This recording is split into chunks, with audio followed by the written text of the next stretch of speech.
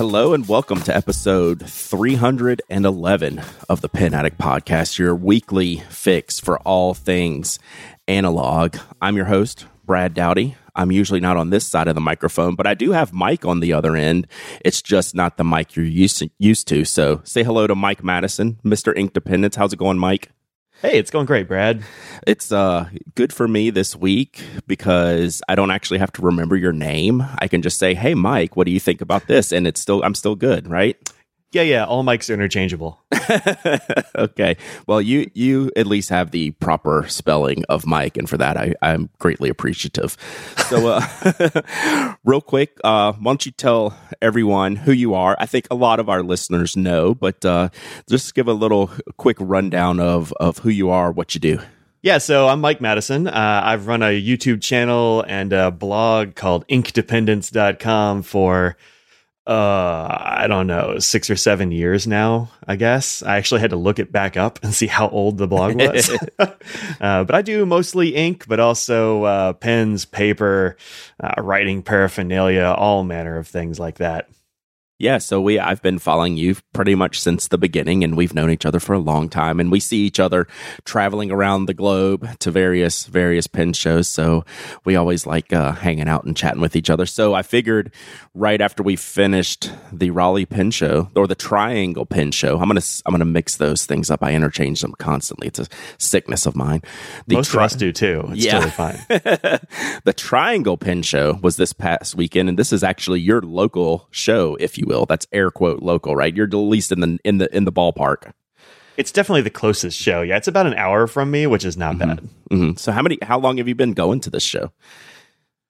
Since about, 2011, maybe 2012, something like that. I'm not actually sure, because I only started, I think my first post about it on my blog was in 2012. Mm-hmm. So, but I don't think that was my first trip. So probably the last, 7 or 8 years. Yeah, I think that's about when I started going to the Atlanta show, which is my local show. And I know the first year or so, I didn't like write much about it or blog about it. So I'm like, I think it's 2012 or something like that. Mm-hmm. But what do you, just over the general scope of the time you've been going there, how do you think this show has improved or gotten worse or changed or anything like that?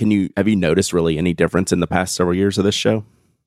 Well, I mean, we've got a new venue this year, which is pretty darn cool. As far as change for it, I mean, it's gotten bigger for sure. There are definitely more vendors than when I started going. Good. The sort of the public response kind of waxes and wanes. I think it really has a lot to do with one, weather, oddly enough, and two, like it's a very nice day outside. Sometimes it's slower, but and two, I think it has to do with how well we get the word out each year. Mm-hmm. So every once in a while, I don't know, there have been a couple of years where they've done a newspaper article and that sort of thing, and that seems to have really helped out in attendance. So it kind of waxes and wanes a little bit, but overall, it's a kind of calm show anyway. It's not like your DCs or Chicago's or something. It's pretty chill, but but it's a good show. I like it a lot. I think that's what I enjoy the most about it. This is my second year in a row attending this show, and I bring Knock to sell all of our Knockco goodies there. And I find that people who are first timers to this show, which there were a bunch this year too, which is always fantastic. They want to know, okay, this is my local show. How does my local show compare to all the other shows you go to?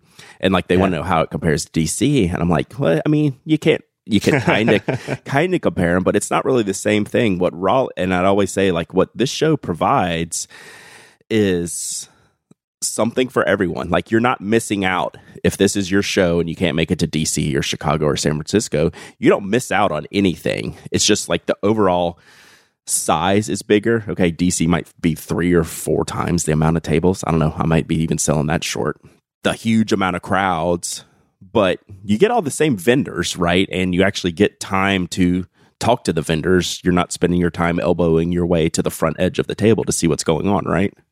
Yeah, I think so. I mean, so Raleigh has all the modern stuff you want because it's got Anderson and Federalist Pens is there, and Crazy Allen's Emporium shows up with modern stuff and paper and whatnot. And you've got Van Ness was there this year, which is a first. Yeah. You get a bunch of vintage dealers. You've got a good auction. So it's got a good smattering of things. So while it doesn't have everything like DC will, it's got some of everything and probably, most of what you're looking for.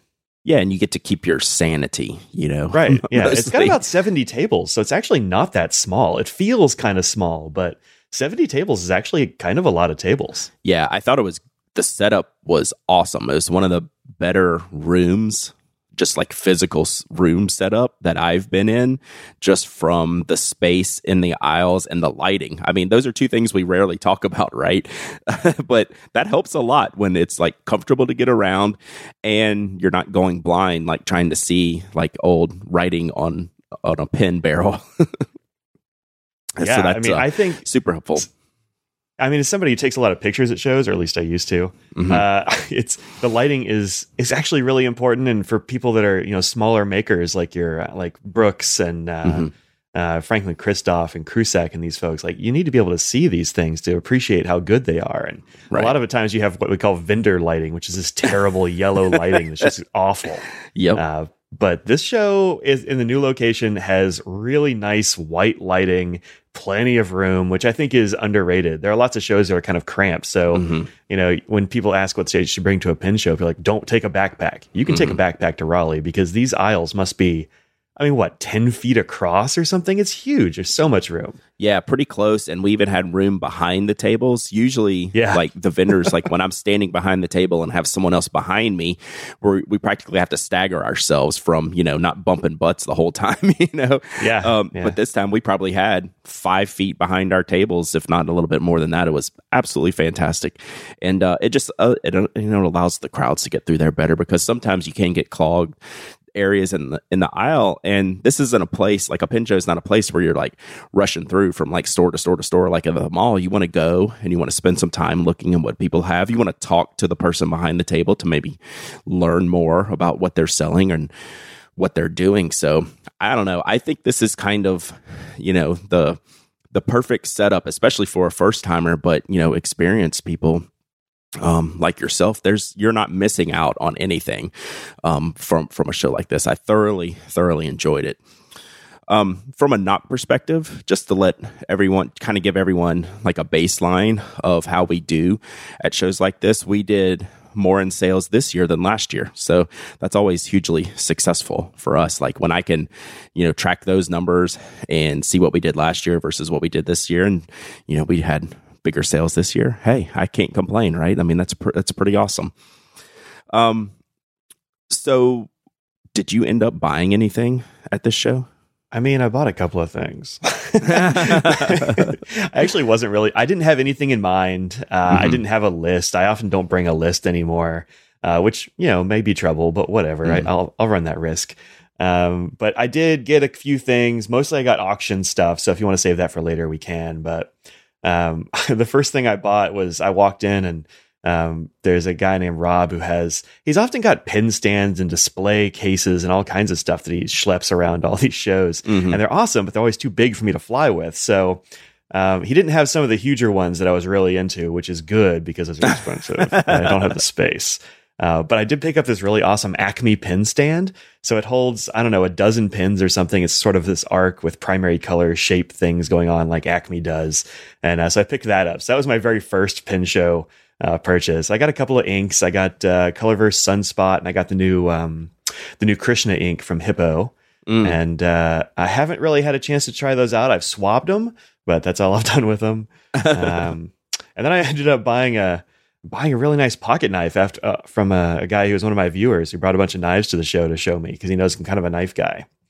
And I guess that's and I got one of the Noxapellos, which is pretty cool. Nice. And then some auction stuff, and that's really about it. Yeah, so I saw you walking down the aisle after you purchased that Acme display, and I just looked at you and I pointed. I was like, where did you get that? But I didn't say that. You just saw it in my eyes and you're like, oh, that guy down there. I'm like, that's really cool.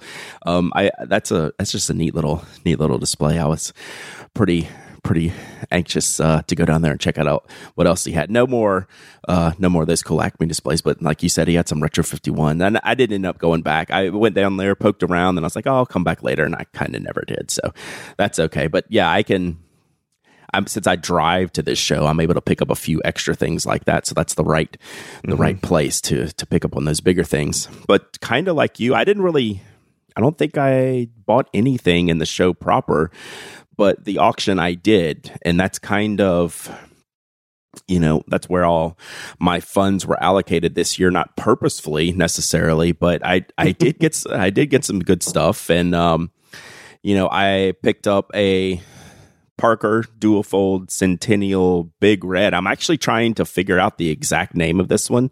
Like I've found it, on parkerpens.net, and I'll put a link in the show notes for everyone to go see it. The naming convention on this pen and these modern ones, like this looks like it's from 2015, is really confusing, because once you say Parker dual fold and Big Red in a search term, that's like 100 years worth of pens for Parker, right? Yeah, so right. It's impossible to I haven't totally nailed down the exact name or model, but it was an orange one, which, that always speaks to me, and it had gold furniture, and it looks really nice, and I'm real happy with that. And that pen and this next pen, which is the Yarda Lead Viceroy Grand, I've had a Parker dual fold and a Yarda Lead pen just on the mental list for years. Like I don't own either of those pens. I have always wanted those pens. Both of those pens tend to be somewhat expensive when you're shopping for other things as well. They've never been at number one on the list, but it's always been, I would like to have one of these eventually. So when they popped up at auction and I was able to get them for good prices, the Yarda Lead, more of a deal, if you will, than the dual fold. I'm happy to add those to the collection. Those are things I've been looking for a long time. And then the last one I picked up was a Rotring 600, which I already have the Lava fountain pen with a steel nib. I wanted a 600 with a gold nib, and they just happen to have one there at the auction. That 600 has a gold nib on it, huh? Yeah, that's I wouldn't have even bid on it if it was the steel nib, probably, unless it went for really low. But that's the only reason I bid on it, was it had a gold nib. I remembered looking at it, and I thought it had the silver ends on it, so I didn't even open it up. I was like, I've got one of those. No, it has a gold nib, huh? Yes. I think that might be an aftermarket gold nib then. It's got the Rotring label on it, and it's got the gold band on the outside of the pen. Oh, does it? I must have just missed it. Well, I'm glad you got it. Actually, it's got it's not just a gold band, it's the entire gold top. So the top finial's gold. Yeah, I must have missed it. But I'm glad it went to a good home. I've got the black version of that pen. I've got a few Rotrings as well. And it's great. And that is a broad nib, which is actually kind of hard to find too. So that's really cool. Yeah, so that's where I don't let the nib size get in the way of me getting a pen that's really cool and that I want, right? I'm not normal. Like if there's 5 of these out, when these came out and I have a choice of an extra fine nib, of course I'm going to buy that, but I wasn't going to pass this one up. And what's weird about this nib, it's so broad that it's almost like a stub. It's a little bit squared off. So I kind of like writing with it so far. I'm not going to get it changed or tweaked or anything. I kind of like what it offers as far as the line goes. Don't change it. I'll trade you a medium or something. Don't change it. I'm not going to change it at all. Not at all. So what did you get at the auction? So I picked up, the first thing I got was this little lot of platinum pens. There were a bunch of lots of duos and trios and even 6 pens at a time at this auction, which was nice because there's already 120 something lots. But right. The platinums I got, one of them is just it's a platinum pocket pen that looks a lot like, it said NYU style on the auction sheet, but in reality, it's more like the Pilot E95S or one of those sorts of guys, the short longs. But it's got a nice blue section. It's got a fine nib, which is very fine. You'd probably like it more than I do. Yeah. But that's in really nice shape. Still got stickers on it. And the other pen in that lot, and that pen doesn't really have a name. I'm not able to find a name in any of the platinum stuff for it. It's just a platinum short pen. Yeah. Which is annoying, but whatever. What I did this purposely because I picked up something similar to that at a pen show a couple of years ago, and I found Pilot's history page that was actually I could find my pen on and get the name of. So I'll try to remember to send you that afterwards. Oh, this is a platinum though. I haven't been able to find a platinum. I meant platinum. So yes, it was platinum. Dope. Yes, I meant that. And the other one is confusingly named the Galaxy because there are at least 2 or 3 other platinums that are also called the Galaxy. But this Galaxy is in silver, and it doesn't say sterling, but I think it probably is. The listings I've seen online say sterling, but it's got this sort of nice like crosshatch sort of tweed looking pattern in the barrel and cap. It's totally pretty. With one of the nice inlaid nibs. They've got clear feeds on them, which is kind of cool. So I got a couple of those, and I'm pretty happy with that. And then the other pen I bought was what's it called? It's a Balance 2, which came out in like the mid to late 90s, I think. Mm-hmm. And this one was in jade, and I got it for Audrey because while we were walking past the case on the way out, Audrey's like, "Oh, what's that green one?" And I wanted the one next to it, but she liked the green one, so I went for the green one, and I wasn't really bidding against too many people for it, but it turns out that pen had all kinds of problems. And oh no, it's not. It wasn't good. Like, you couldn't see the cracks in the section when you just looked at it, but when you fill it with ink, and that was after we got some mold out of it, so I'm gonna have to get a new section and nib for it. But that stinks. That stinks, because those pens were really pretty. Like, I would, if I was interested in that type of pen, I would totally have been in on that.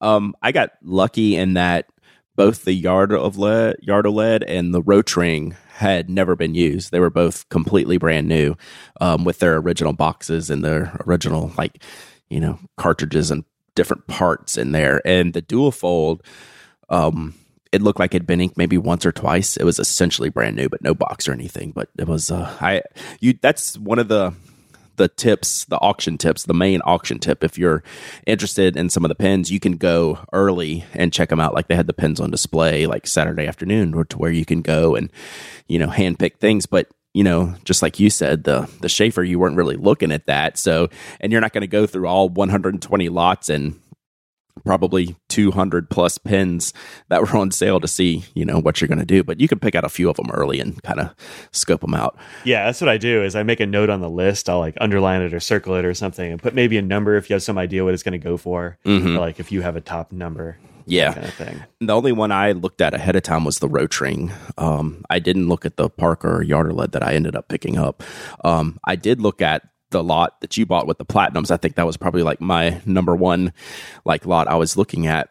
Those were some really cool pens, and they had they'll tend to kind of group like pens in consecutive lots. So there was like a group of Platinums, a group of Sailors, and there was like 2 or 3 other groups of like the modern vintage type of Japanese pens. And I was like, if I get one of these lots, I'm going to be inclined to like buy all of these lots. So I kind of little bit bidded. I didn't go really aggressive on those. I was like, okay, I'm okay with that. Like, plus I could see you ahead of me, so I'm not going to bid against you. But that's why I let you get that Yardoled, because I also wanted that.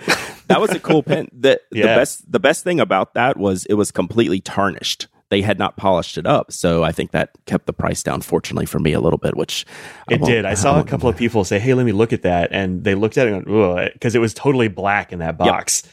But I was like, "Nope, that's just tarnish, y'all. You're passing up an awesome pen." Yep. So I when I got it back to the room that night, it had, once I realized that it had never been used, like I got out the polishing cloth and it was like brand new. I turned that thing black, just working on it, and it still has work to go, but still, it worked out well.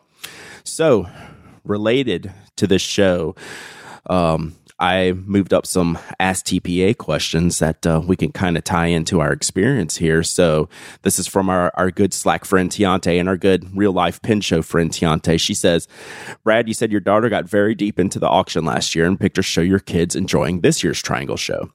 Do you see either of them following in your footsteps, either joining the business or starting a side one, like Ryan Krusak's daughters? So, they are really interested in the business side of things as far as Nock goes.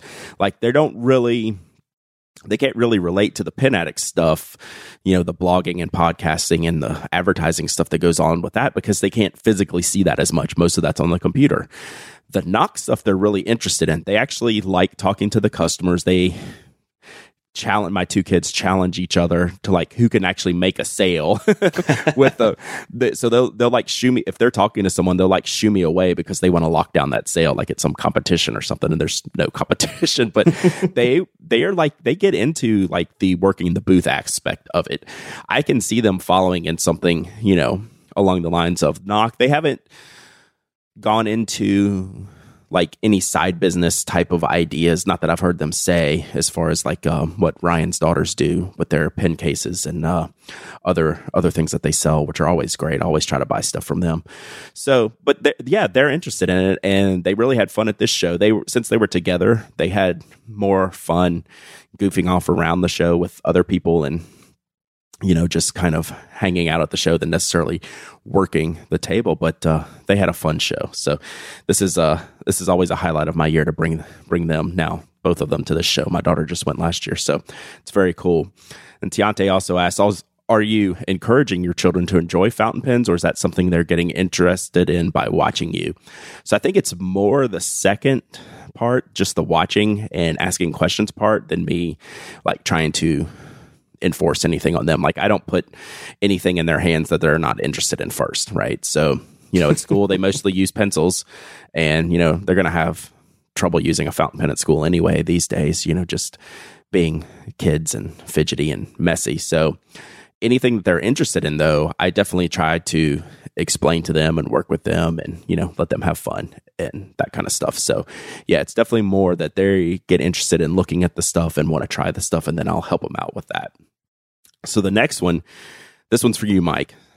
So it says, my very first pen show was Chicago this month. And this is from Nibs and Code. Sorry, this is Ask TPA.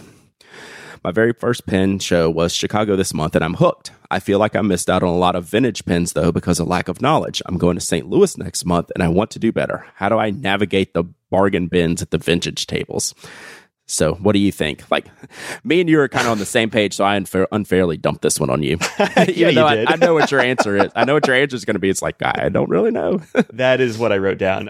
Yeah, I don't know, man. I'm not super well versed in vintage stuff either. I'm dipping my toe in. I'm trying to, you know, pick up bits of knowledge where I can find it. But bargain bin stuff can be great. And oftentimes, in fact, maybe mostly whatever you pull out of that bargain bin is going to be worth more than whatever the cost is, but often they need restoration. That's why they're in there. At this show, there was a table off in the corner that just kept throwing stuff in the bargain bins, and the vintage hunters were just over there pawing through these big bins of pins and parts and all that kind of stuff. And I just I went over there and looked and said, so what's good here? And they said, you know, it depends what you're into. And I'm like, cool. I think the best way to navigate those things is to make friends with a vintage dealer and sort of, I don't know, build some trust, figure out who you can talk to and who will give you information about a thing, and then you can ask. A lot of times, if it's a small show, especially like this one, you can say, you know, I've got this thing, or you can take a picture of it, or sometimes you can even ask the vendor, can I borrow this to show to a friend? And sometimes they'll let you do that sort of thing, and then take it over to somebody and say, what is this? That's a good way to do it. But yeah, the bargain bins are intimidating. I get it. Super intimidating. And that was the feeding frenzy table for sure. When he broke that stuff out Saturday morning, it was just like, shoop, like everyone just descended on this guy. And I went and looked just to see what the commotion is, but I couldn't pick anything out of there. So, but I was 100% going to say what you said about becoming friends with some of the vendors. So what's Brian's last name that I asked you about? Is it McCree? McQueen. Brian McQueen. So he sat behind me. And he's a younger guy, like of our generation, who's fully into vintage pens. He is so helpful, like in just explaining things and, you know, wanting to teach like this next generation of pen buyer what vintage is all about. He restores pens. So, you know, if you see someone like me or Mike or Anna or anyone who's been to a bunch of pen shows, you kind of know the people who are the most receptive to be able to come up to and ask the most basic, simple questions to. And I just had a really fun time in chatting with Brian. I know I sent some people over his way to ask questions about Estabrooks or Parkers or things like that. So yeah, I think that's a great idea. And then when you have the vintage table, also you want to get friends with someone who you know is a really good vintage pen restore person. So you'll end up, if you end up picking up some of these things that need work, you know, you want to have a go-to person, whether that's, you know, Ron Zorn or Martin, or there's a whole list of people you could get these pens repaired from. But yeah, I'm willing to spend the extra money to get that restored pen instead of digging through the bargain bins. But I have done it before with have found some Pilot and Sailor stuff through these bins. So it's always worth a look. we're definitely losing money on the leaving money on the table doing that. But also we're maybe losing less money because we're not buying a bunch of junk we don't know is junk. Exactly. Exactly. So yeah, it's a toss up, and it's a learning experience, just like you said, right? I mean, we all have to start from somewhere, and finding friends at the show and learning what they're into and what to expect next. That's kind of the fun, the educational process, if you will. Yeah, I've got 2 or 3 people that are my go-tos. So like Brian McQueen is great, but he's a local resource for me too. He lives not far from here. And then Paul Areno is great at that sort of thing. Yep. I talk to Mario Campa a lot about those kinds of things as well, if he's not busy. I mean, Brian Anderson is a wealth of information, but they're usually slammed. Yeah. So I noticed you sat next to Brian at the auction, and he did some nice Esterbrook work there, which he is known for. So y'all definitely hit up Brian and ask him what Esterbrook stuff he found there, because I think he enjoyed a couple of those, right? Yeah, he completed a couple of things in his collection that he's like, I have 5 of the 6 of these, and this is the 6th one. So he was pretty happy with what he ended up with. I think they're going to talk about that on their podcast. So awesome. So we'll put a link in that show notes so y'all can go listen to the Anderson Pens podcast, which I'm sure you already do. Today's episode of The Pen Addict is brought to you in part by Blue Apron. Skip meal planning and get straight to cooking with Blue Apron. They will deliver fresh, pre-portioned ingredients and step-by-step recipes right to your door. Each meal can be cooked in under 45 minutes, and Blue Apron's menu changes every week based on what's in season and is designed by Blue Apron's in-house culinary team. They offer 12 new recipes each week, and you can choose 2, 3, or 4 of them based on what best fits your schedule. Right now, Blue Apron is teaming up with the best-selling cookbook author Chrissy Teigen to bring you some of her favorite recipes to make at home.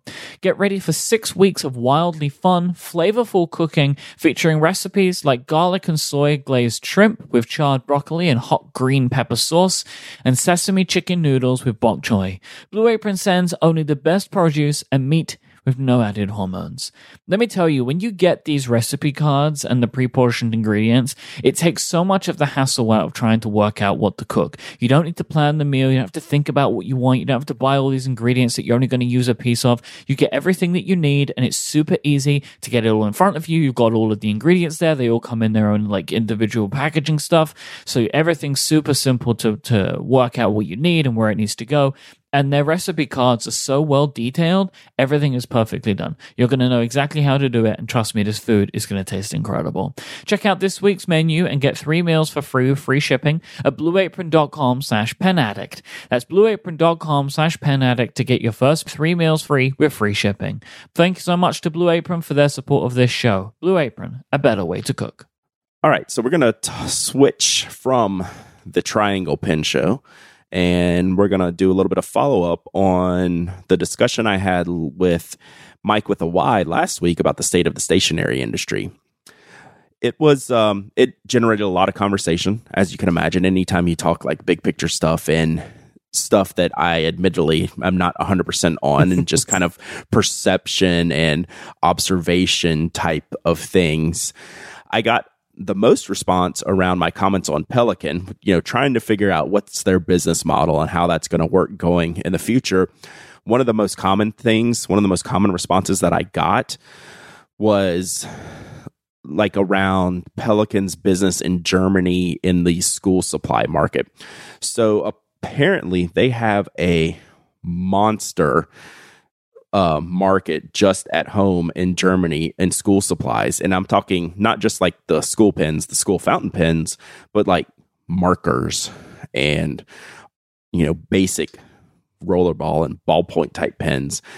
They might even do pencils and other like paper goods. Like I got several mentions and emails about just how massive that market is for them. So, I mean, Pelican's obviously doing great. I mean, it looks like they're just super healthy company from a business perspective, the way they launch and go through products. So, Mike, I don't want to put you on the spot as far as like, what do you think about the current state of the stationery industry is, but I would like to know what do you see as someone who's into this stuff and has a blog and a YouTube channel? What do you want to see like over the next few years? What things get you excited about products wise or companies wise, or just in general terms, what do you want to see over the next few years? Yeah, so stuff I imagine are trends I see happening are probably we're going to have, and I see this happening at shows over the last few years, is a greater influx of the younger generation, like people our age and younger that are just getting into pens or have sort of been into it on the down low for a while but didn't tell anybody or didn't know that pen shows were a thing. So I think the young folk market is going to explode here soon, I hope. You also end up seeing more women at these shows, which is awesome. So it's another demographic. When you think of the pen show demographic, it's usually like, I don't know, dudes, and especially older dudes. And I think that is shifting. We saw a bunch of kids at the Triangle show this week, and that's a pretty small show. Chicago was the same way, So I think that's going to happen. Also, I think that we're going to see more custom stuff, more small batch makers, more people making their own things. And so that means more color. That means wilder designs. It means maybe less staid lines of pens. If somebody, there are some makers that have like a line of pens and they have a name, but there are others that just make pens. And so that can make it a little bit difficult if you're looking for, I want this particular model in this kind of color. Well, you're not going to maybe be able to collect those. So maybe the collectible market will change a little bit. But I think we're going to get, like more color and more different designs coming soon. Yeah. And I agree across the board on everything there. I wish we don't do, like demographic information, with Nock stuff, but we have to be close to like, my guess would be just like a 50-50, like male, female. I love seeing, the more women in the community, the kids, the youth movement, the custom makers, like the barrier to entry is lower than it's ever been. And you can find the customers easier then. So I agree 100% with all those topics. I think we're heading down a good path. We're in a good place right now as far as the industry goes, I think. And I think we're still on that upward swing, right? Where it's only going to get better. Yeah, I certainly hope so. So the amount of emails I got around my commentary last week was dwarfed, Mike, in the amount of emails and tweets I got for, and I titled this in the show notes. Like, I don't always read what I type in the show notes, but I'm going to call the title of this article, Moron Does Moronic Things. So I guess this was Friday at the Pen Show. My Twitter started blowing up and my email inbox started blowing up. The EPA, head of the Environmental Protection Agency and arm of our U.S. government, gentleman that runs its name, Scott Pruitt. The article headline was the EPA paid $1,560 for 12 fountain pens. This is taxpayer money, so that's also causes, a huge uproar, as it should. But just on headline alone, Mike, what do you think about this article? It sounds like they either bought bad pens or got a good deal, honestly. Yeah. So I actually did a little bit of looking up on this stuff, and it seems like the official pen of the U.S. government right now is the Cross Century 2 in black lacquer. And so I looked it up, and there was one from January of last year, and it says Trump administration keeps, the same pen or whatever. And so they ordered like 150 of them. And these things, looking at the Cross website, go for $130 a piece. If you break down the 1,500 by 12 pens, that's about what the EPA got too. So I think this is probably just a totally normal office supply order, honestly. It doesn't seem like that big a deal. So when Audrey first looked at it, she's like, $1,500 a pen? That's crazy. I'm like, yeah, that's not what it says. She looked at it, she's like, oh, I added a zero. No, this is not a big deal. Yeah, exactly. That's what I said too. I said, well, like, yeah, $1,560 per pen for 12 pens. I was like, well, that's a big time pen. And then I actually stopped and read it again. I was like, oh, well, that's nothing. He did a pretty bad job, if that's what it's going for. So my non-pen friends were sending this to me going like, oh my God, look at the price that they paid for these pens. And which, yes, I mean, when it's not your money to spend, it is outrageous, any dollar amount. But from a pen person perspective, it's like, oh yeah, it's probably not very good. And which, nothing wrong with cross, but I didn't do the research that you did, but I put in the show notes, like, this has to be a cross pen, right? I mean, just to get that style of pen and get the department's engraving and that price point, that's what you do. You buy the cross pen, and that's the one you're going to do. It sounds like they got a discount because the regular one is about $130. So yeah, and if they're getting, special seals added, I mean, these are pens that they're not probably using in the office. These are probably pens that are, gifts to dignitaries or business leaders or whatever. And you don't hand them a Bic, you hand them something nice. That doesn't, that's not crazy. So yeah, this was in the pen, as far as the pen world goes, non-story, as far as, government and policy and politics. Yeah, they can have the story, but as far as the pen people go, total non-story here. Right. It's not a $40,000 wrench. It's a medium priced pen. Exactly. Today's episode is brought to you by our friends at Pen Chalet. Pen Chalet sell everything you're looking for. They have all of your favorite brands and all of the items that you're looking to buy to further enhance and grow your collection of pens, fountain pens, mechanical pencils, maybe even all of the accoutrements. Maybe you're looking for carrying cases or pen holders, refills, ink. No matter what you're looking for, Pen Chalet have got it. They're always adding new brands. They're always adding new styles. They're adding stuff every single month. You can go and find new stuff at Pen Chalet, which is all sold at great prices. Pen Chalet have low prices on high quality products and offer a 100% satisfaction guarantee with great shipping options too. They sell internationally. They have great shipping rates for going overseas, but they also do free shipping on orders of over $50 in the United States. So go to penchalet.com, that's penchalet.com right now, and click the podcast link at the top of the website. Enter the password PenAddict and you'll get a code that you need to save 10% on absolutely anything at Pen Chalet, and also to get access to a couple of special offers we have for you this week. We had the Fisher Space Pen Astronaut Ballpoint Pen and the Conklin Word Gauge Fountain Pen as well. These are both really, really cool pens. I really like the way the Conklin Word Gauge looks, right, where it shows you kind of how many words you have left on the side. I think that's really cool. You can get both of these at an extra special discounted price just for Pen Addict listeners. I can't tell you the prices. You're going to go and have to find them for yourself at penchalet.com. Click that podcast link at the top of the site and enter the password PenAddict, and you'll get access to all of that. Thank you so much to Pen Chalet for their continued support of Relay FM and the Pen Addict podcast. All right, so before we have a bunch of Ask TPA, I had a call out for questions for you specifically and some follow up on that. But before we even get to that, I want to talk about Inkdependence and what you're doing over at the blog these days and YouTube channel, which I want to dig into a little bit. But for those who haven't heard you talk on our show before or just started following you, you were on episode 234 of this podcast, and we talked about your background a little bit. But why don't you do a quick recap on why you do this? Why is there a blog called Inkdependence that you put your heart into every week? Yeah, so there's a blog called Inkdependence, primarily due to the influence of my wife. She started a nail polish blog, I don't know, a couple of years or something, maybe before I started blogging anything. And she said, this is a fun thing to do. It gives you an excuse to dive deeper into a hobby you already have. You're a pretty okay writer, and so people might care what you have to say about things. And I said, no, nobody's going to care, but it will give me an excuse to buy more ink and stuff like that. So that's actually how the blog kind of happened. And then you had said that I was on YouTube since the beginning, and I was like, am I? I don't know. And it turns out that I kind of have been. The YouTube was a total accident. I was just using it. And if you look back, and don't look back at my first few videos, they're like I'm going to link it now. I'm going to go find it. They're like a minute and a half long. It's just like, here's a water test. And what I was doing was I was storing videos on YouTube, just little short clips I would film with my phone. And then I would embed that into the sort of static image blog.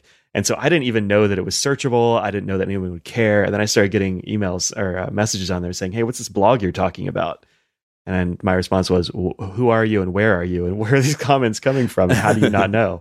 And so then I found out that YouTube was kind of a thing, and that's how I started doing it seriously. Yeah, so the YouTube content has ramped up probably, I don't know, over the past year. You can correct me, but the more I notice it a lot more, and it seems to become, I don't want to say like your favorite form of communicating, because you still have the blog and post lots of reviews, but you're on YouTube a lot now. How has that changed? How has your thoughts changed on that platform from the beginning, where it was just basically video storage, to now you're like actively on there and you're like doing live chats every Friday and things like that? So how did that ramp up? So I really the basic truth of it is that YouTube is kind of easier to do than a static blog a lot of times. Mm-hmm. I think it's kind of a better medium to show pens. Just because you can twiddle it around in your hands. You don't have to worry about getting that one angle that somebody's looking at for a blog and like, yeah, but how does it look compared to this? I mean, you can do that sort of live, and if they want to pause it or whatever, they can. You can scrub back and forth.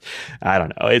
There's pros and cons to the YouTube thing, but I found that I get a lot more interaction on YouTube than I ever did on the static blog. Just from the, YouTube comments and that sort of thing. A lot of people say that YouTube comments are all full of vitriol and just terrible people, but I found that by and large, my YouTube audience are like interesting, engaged, and like fun people to deal with. And then I started doing the live streams. I don't know, months and months ago, I guess. I just I got the technology to do live streams. They made that easier. And so I said, well, I'll just try this out and see how it goes. I've been doing Q&A videos and people love those. And as you know, Ask TPA. Mm-hmm. And so I was like, well, what if I just do this live and people show up? And so it's become a regular Friday occurrence. And I love it. Yeah, and it's cool you add in the, you've even done it at pen shows. But you had one from Raleigh this weekend, Friday. You walked around the show asking questions. I remember in Baltimore, you were posted right on my backside at the Baltimore show. So I vividly remember that one. But I think it's a fun way and a faster way to communicate directly and more accurately with your readers, right? I mean, we can blog all day long, but it's more of a static thing. Like you post words, you take pictures, and you get feedback and comments, but having that live feedback or even the video feedback to where you can show more, you can sit there and cap and uncap the pen. What does that sound like? Is it a really solid cap? Is it kind of smooth? Is the knock mechanism tight or squishy? I love those aspects of the video. That's where like the video dominates over any blog anytime, right?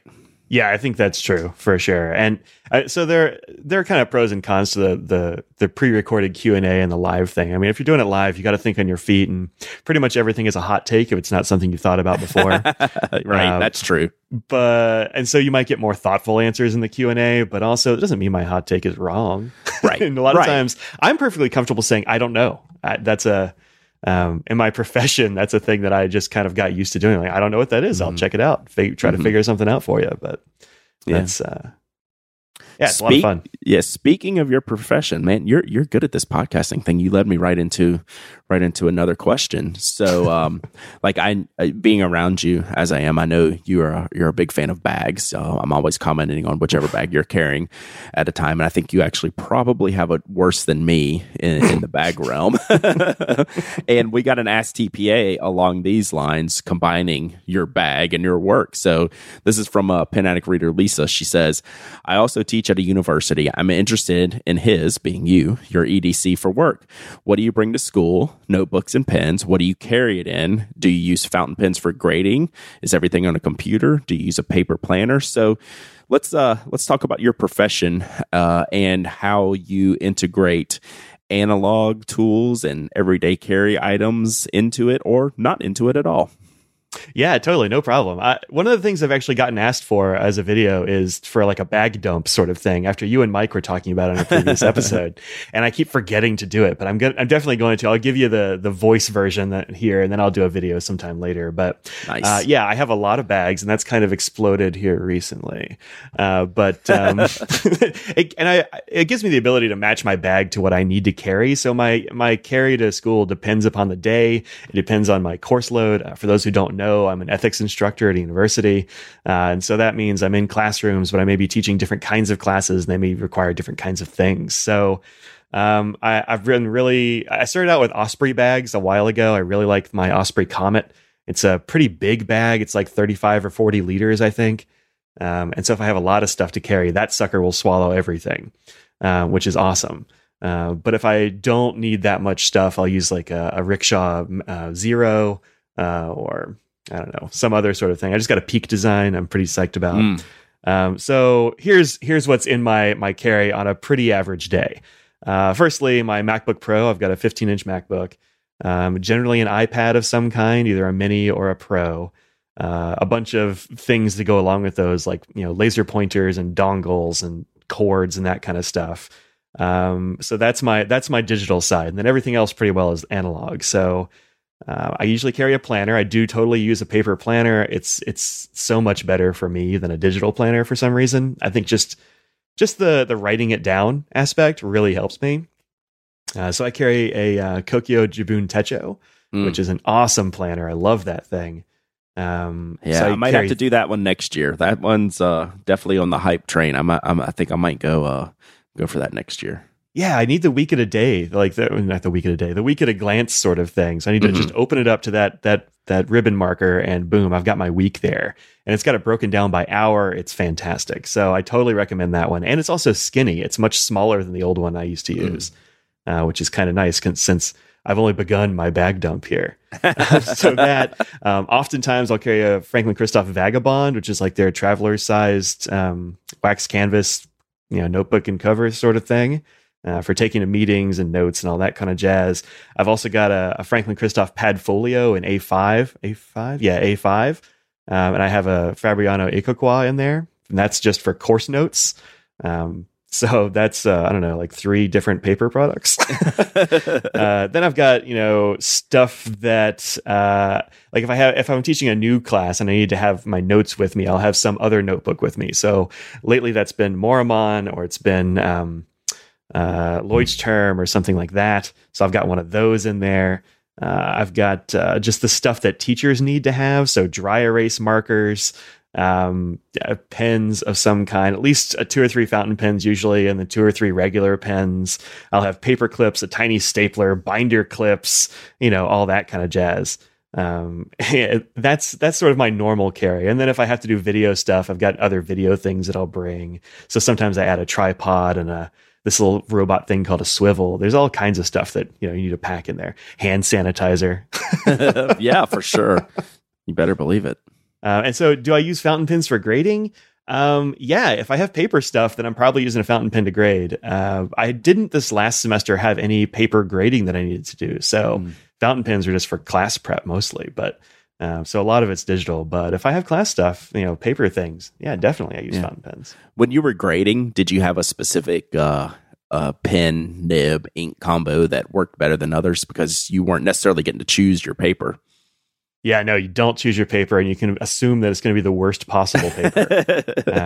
It's not always. Sometimes students will have a good paper, like, this is really good paper. Like, yeah, I know, I picked it. I'm like, awesome, you are a good student. But as far as the other thing, no, my ADHD, I think, kicks in, and I can't stick with one particular pen, nib, ink thing for very long. Gotcha. So I'll usually switch like every paper or 2. So, cool. Yeah, it just depends on, if I find one that just isn't working on that paper, I'll just kind of set that one aside and try not to use it, or just use it for big X's and not small notes. Well, that's a good way to use all your pens and ink anyway, right? Yeah. It gives me an excuse to ink up more pens. Yeah. Well, cool. So wrapping up on the whole ink dependence thing, what do you want to do? Like, what do you see yourself, doing over the next couple of years, just with the blog? Anything you want to change? You want to do more on YouTube, less on the blog? What types of things do you want to keep working on? Yeah, I don't know. That's a tough question. I think I feel like I've done less on the regular blog than I have on YouTube lately, just because I've been doing more paper and more pens, and those seem to work better on the YouTube than they do on the static blog. So I don't know. Like, it might be that the blog gets less use and it becomes more of a front page for YouTube, but I'm not ready to give up photography yet. I really like doing that part too. So hopefully I'll keep both going, but we'll just see how the workload goes. As far as things I want to do in the future, man, I don't know. I kind of stumble into these things, and I find a thing that I really enjoy or that the viewers really like, and then I'll add that to the repertoire. And that's how it went with the live streams, and that's now become a fixture. But it's not something I planned on becoming a fixture. I didn't like do market research or figure out, are people going to like this? It's just thing. It's like, I don't know, people might like this. Let's see how it goes. And they do. And so I'll keep it up. So that's probably how I'll continue stumbling through this hobby. But I think that's the best way, man. You let the audience tell you. It's not like we have some magic formula behind the scenes that we're all, sitting there with spreadsheets and calculations. Okay, I know which review is going to do the best next. We just do what we like. It's fun, and keeping it fun and getting feedback and going down those paths. It's always the best way to go, I think. Yeah, the thing I'd like to improve for myself is consistency. So my posting schedule is just all over the place, and that's one thing that Audrey keeps telling me. You got to be consistent. I'm like, yeah, I know, but sometimes I get busy on a Tuesday and I can't do a post or what have you. Right. And if my real work that I actually get paid for, ramps up and I'm too busy, maybe I'll only post one thing a week. Exactly. If it's during the summer, like now, I might post, 3 or 4 things a week. It just depends. And so that's just kind of a necessity given my workload. I can't, keep a schedule of post every day or post every 2 days or something. It's just not really viable. Yeah. And that's okay. I think it's, you've built up really good following, and everyone loves when you post stuff anyway. So they'll be ready for you no matter how many times per week it is. That's my hope. This episode of The Pen Addict is brought to you by Storyworth, the easiest way to share your family stories. Storyworth makes it easy and enjoyable for your loved ones to share their life stories with weekly emailed story prompts and questions that you might not think to ask. Then at the end of the year, they'll get their stories bound in a beautiful hardcover book. It's sleek with a black and white interior, color cover, and up to 480 pages in length. This means that you and your loved ones can preserve their memories and even pass that book on to future generations. Let me tell you how Storyworth works. You buy a subscription for somebody important to you, and each week Storyworth will send them an email with a question about their life. They can then email back with their story or even record it over the phone, and then after a year, the stories will be bound inside a beautiful book that you can keep. Storyworth is a great way to learn more about someone. Their questions are designed to evoke entertaining, surprising, and even moving responses. It's a great way of staying in touch with family members too, who may live a little further away than you'd like. With Storyworth, you can write stories and upload photos by email, on the web, or in their app. You can share the stories with as many people as you want. You just invite them by email, and all of your data is secure and everything is private by default. You get to control who sees the stories. One of the questions that I saw in Storyworth was, who inspires you? Honestly, this isn't something that I never would have thought about asking people in my family, and I think this is going to be a super fascinating thing to read when I get those answers back. I'm keen to see maybe how the answer to this question could relate to some of the things in my life. These are the kinds of interesting things that you can find out about somebody who's close to you when you use Storyworth. So if you're looking for a meaningful, maybe even last-minute Father's Day gift, Storyworth is perfect for someone you care about. So now is time to place your order. Listeners of this show can get $20 off their subscription by visiting storyworth.com/penaddict. That's $20 off when you visit storyworth.com/penaddict. Storyworth, a new way to bring the family together. Our thanks to Storyworth for their support of this show and Relay FM. All right, since you've been so kind to join me and fill in this week for the incorrectly spelled Mike, I'm gonna pin you down with some Ask TPA questions. Is that okay? You ready to tackle some of these? Some of these are easy. Some of these, not so much. You ready to give it a go? Let's do it, man. I'm into it. All right. So I want to know this about you because I talk about it frequently enough. So Franz JPM wants to know, how does one manage pen-related item storage when space is at a premium? So how do you store your pens, Mike? Mostly just all over the top of my desk, which is not the best way. The answer that I wrote down here in all caps is IKEA. I think that they've got a lot of good storage stuff. I keep a lot of pens and pads of paper and all kinds of things in these IKEA storage things called Helmers, which are pretty big in the craft and collecting communities, I think. And they are super useful. They're not terribly expensive, little metal cabinets with drawers. That's where I keep most of my pens, like not my fountain pens usually, because I want those in front of me, but I have just I don't know, mountains of non-fountain pens and all kinds of things stuffed into those. So, I mean, find whatever small storage works for you. But I mean, something like a Container Store or an IKEA or something, if you have a small space, can be a godsend, I think. Yeah, and Mike, the with a Y, is a big fan of one of those IKEA drawer cabinet type systems. So I need to look into that myself. Alex, right? Which we've also got one of, and those are good. Yeah, those are really good. Yeah. So I think that's the right path. IKEA always seems to come up for pen and stationery storage, and I think that's probably a perfect choice. Kay Grushko wants to know, does anyone make a fountain pen friendly American composition book? And the answer is no, at least not that I've found, because I'm a very traditionalist for, one staple signature tape binding, the proper size. And that's just something that's mass produced and, cheaper paper. So you can get them in, all the office supply stores, things like that. Baron Fig does like a faux cover, make it look like a composition book, but it's not quite the size you're looking for, but it does have decent fountain pen friendly paper. There was a Kickstarter project called Comp. That was another faux composition book project that did not have good paper either and actually had a very strange style. So this is something that's been on my short list for our printer to tackle at Nock for like the past 2 years. And, the kicker with this is, if we do try to mimic an American composition book and have fountain pen friendly paper, it's going to be about 10 or 15 times the cost of the one you get at Walmart. So, and maybe there's a market for that, maybe there's not. So that's kind of what you're going to fall into. I love the format. I love the style. It's just technically and price challenging. So, don't give up hope though, because if we do find one, I'd love to see one, and maybe we'll just make it ourselves.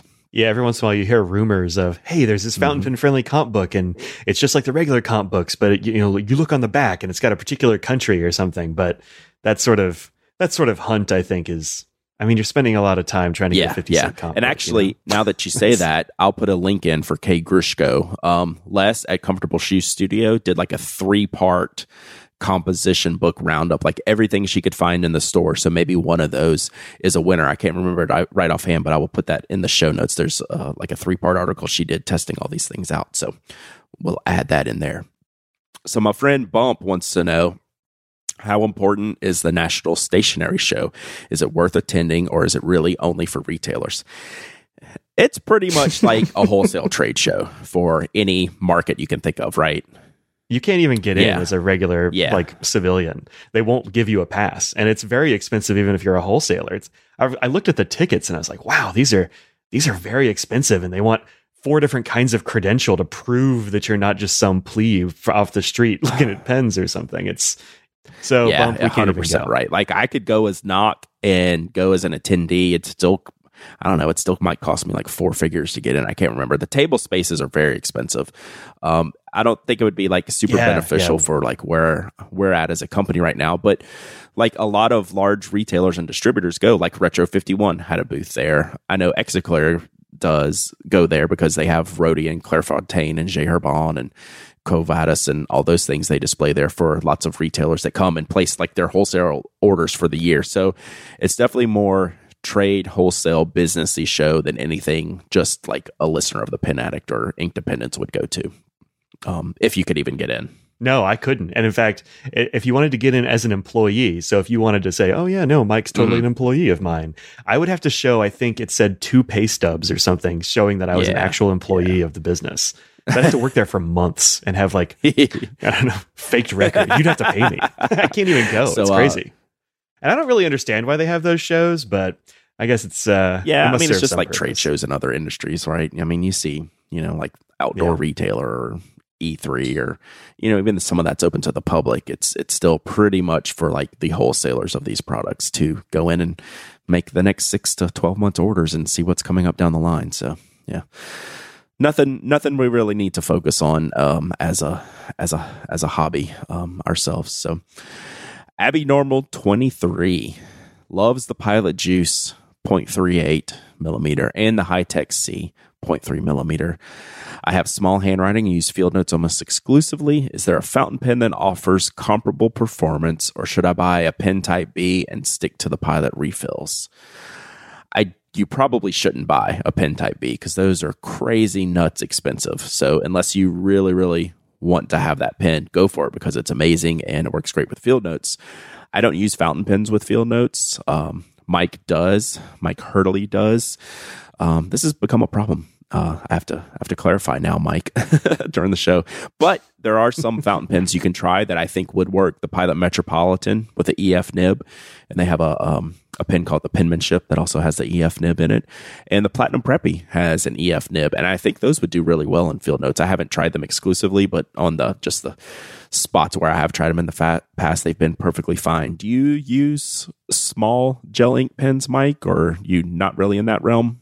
0.38 is definitely my floor. And even that is really too small for me most of the time. I'm usually more like a 0.5, 0.7 sort of dude. So not too much. Yeah. Not the 0.3s. I've got like a 0.18 over here, and it's just a thing for stabbing holes in paper. It doesn't chase even the cats away with it. Yeah. What about fountain pens? What type of nibs do you use? Just general question. It kind of goes all over the place, but usually fine is my floor. I try not to go below that. And like a Japanese fine is pretty much, sometimes it's uncomfortably small. So I think they've all got their uses. I generally like to use bigger nibs, so mediums, broads, extra broads, that kind of stuff, of whatever kind. But if I'm using my planner, I need a small nib because it's got small spaces, so I'll use a fine. If I'm writing notes, I'll usually use something smaller so I can cram more on a page. All right, Bryant Donovan asked probably the hardest question this entire Ask TPA segment. Most overrated pen. And that was it. That was the extent of the question. I didn't know how to take this. I kept trying to think fountain pen. What's the most overrated fountain pen? And I couldn't really come up with an answer. And then it hit me what I think the most overrated just pen in general is. It's the Pilot G2. So I'll get some hate mail for that. And the Pilot G2 is not a bad pen. It's just not the best gel ink pen in that market for me. It's perfectly fine. If you love your G2, go for it. You're not going to have a bad time, but I prefer the Signo 307. I prefer the Energel. So I think the G2 is the most overrated pen. Do you have an answer for this at all? Yeah, that was what I struggled with because I'm not really in the business of throwing shade. And I feel like this is a question that's like, hey, throw some shade. And I that's not really my jam. But so the one thing that has never worked for me is any Pilot medium nib. I've got a bunch of Pilots, and every medium nib I've ever had to be adjusted. And it may be just that I'm attracting all the bad nibs and sucking them out of the market for everyone else. But that's the thing that I had a problem with. But the G2, I think, is a great answer. There are a lot. Gel pens are great, but that's just not the best of the bunch for sure. And it's definitely, I think it's the most common one, right? I mean, they've got the biggest sales on that one. But I mean, the Signo beats it, or Signo beats it. There's a bunch of them that beat it really. Yeah, they market it as the top selling gel ink pen in the world, and I was like, I'm going to go verify this. Like, can they prove it? So, like, I emailed them. This was a couple years ago. I emailed them and got the got part of the documentation. Like whatever marketing group had this survey done, and they sent me that it was at the top, and I was like, okay, you win. But yeah, so wow. Yeah, babe, whatever. Pilot G2 definitely overrated. All right, Kankoi. I never know how to pronounce this. Kanswa. That looks fine. Kanswa. Oh yeah, let's Kanswa today. Kanswa. They know who they are. So, best pencil or pen for scorekeeping kids baseball games. My Retro 51 bled through the paper. Yeah, that's a bad idea so. There's 2 or 3 things you have to keep in mind when you're scoring a game outdoors. 1, it's hot. 2, it's sweaty. And 3, it's dirty. So there's 2 things that can handle that page when it's all kinds of gunked up. And one is a pencil. So I use the Cron Dash fixed pencil instead of a regular wooden pencil most of the time because it has a little sharpener in the end of it, and it has a metal barrel so it can take a beating. You're outside, you might drop it, get bumped into, whatever. And secondly, I'll use a Fisher Space Pen just because I know it's going to write when I need it to write. Any type of fountain pen or rollerball pen or even gel ink pen just doesn't do well in that type of environment. So that's what I use. How about when you're scoring your kids' games, Mike? What do you use? When Scraggles? I've literally never scored a game, so I didn't actually know how to address this question. So I'm super glad you had some answers. This one was for me because I'll post about scorekeeping sometimes, and I do it outside, and it's just like a gross thing because like your arms are sweaty and you get the paper all wet, and you have to have something that writes in that environment, and it's never going to be anything you really want to write with to do the best. So stick with a ballpoint or pencil, and you should be all right. So here's one of our popular types of questions. Jadezilla is an industrial deckhand looking for a rollerball pen with colorful refills to match her uniform. A bright orange and navy shirt with reflective silver stripes, tan boots, and a white hard hat, preferably rust-proof. Any ideas? Did you have any ideas for this, Mike? I do, yeah. And this is one that doesn't get talked about enough. And then I looked up their site and I'm like, oh man, they're not in production right at this moment. But the one that I really like is the TI Scribe Bolt. It's my favorite Bolt pen, and it's one you don't see a whole lot about. But this guy Kevin, who makes them, is currently redesigning these guys, and they're going to be even better. And they take they take all kinds of refills. There's a long list of refills they take. And what I keep in mind is the InkJoy gel refill. And so you have every kind of color of ink you could want. And these pens come in, all the popular metal stuff. So you've got brass and copper and titanium and all kinds of things. And they come in pen and pencils. And I think that's probably what I would go to. I was thinking somebody who is, a deckhand would need something that would like survive weather. And I think solid metal machined pens will. And you want to be able to actuate it with one hand. So the Bolt thing is really good for that. So yeah, that was my go-to, I think. Or I mean, anything in like the plastic versions of things. Yeah, those won't rust either. That's a great call because that TI Scribe is a skinny Bolt, if you will. It's not a big honking wide Bolt. Yeah. So it's a great pen. You can, like you said, you can actuate it with one hand. That's a really, really great call. I also went the metal machine pen route. I'm a big fan of the Karas Kustoms EDK or Retract. The Retract has more gel ink options, so you can do different matching colors because you can fit the Pilot Juice refill in there in probably 30 different colors. The EDK fits more of your Parker style rollerball refills, Schmidt, Fisher Space Pen, that type of thing. And then you can mix and match the barrel colors to match, your outfit a little better. Like you could do a silver and orange barrel in either of those pens, I think, something like that, or a navy and silver or navy and black, any kind of things like that. But yeah, I love the TI Scribe choice, and any of those metal pens are going to be, most of them are going to be rough proof because they either are stainless, aluminum, or brass or copper. So they should be good to go. Speaking of Karas Kustoms, Ari Thornton wants to know, how many pieces of clothing have you lost to pens or ink? My Karas Kustoms ink came uncapped in a pocket today, and my shorts are now a very Robert Osterride green color. Have you ever had the full-on ink explosion in a shirt or pocket or bag or anything? So I know I'm going to jinx myself here, but I haven't had that problem with a fountain pen. The only thing I've lost is I have stained a pair of jeans that I didn't really like that much anyway, and I totally stained a pair of shorts that I did like with a Retro 51. That rollerball refill is one that I immediately take out and chuck and put in a ballpoint because like pocket lint gets stuck in there and then it just wicks the ink out into your pants. And so it was both of them. Retro 51 wrecked 2 pairs of pants, basically. Yep. So I'm going to jinx myself too. I don't want to say it too loud, but I haven't really had that problem. But Retro 51 is the worst offender, exactly for what you say, because that water-based ink, just like a fountain pen ink, if it comes in contact with anything, it's going to run. I mean, it's gone, and you're just going to see a huge, huge spot. So I haven't lost any clothing to that. Anytime I've spilt fountain pen ink on a shirt or shoes, it hasn't been a permanent one, so I've been able to wash it out. So no, I haven't lost anything yet. So we'll knock on wood and hope we don't. I know you have an answer for this one because I wanted to quiz you about it because I saw you answer this question not too long ago. So DV Flame Artist says, I know you love this Fisher Space Pen So this question is all for you. Pressurized cartridges aside, is there a higher quality refill I can hack into a Space Pen body?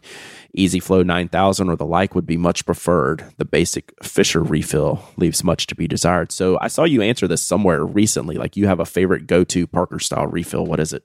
Yeah, so my favorite go-to is the Monteverde Soft Roll. I'm a huge fan of those. I've got them in, I don't know, anything that can take it, basically. I'll buy a pen that can take it, and I'll just go over to Bert and just buy packs of the Monteverdes, because I think those are definitely my favorite ballpoint.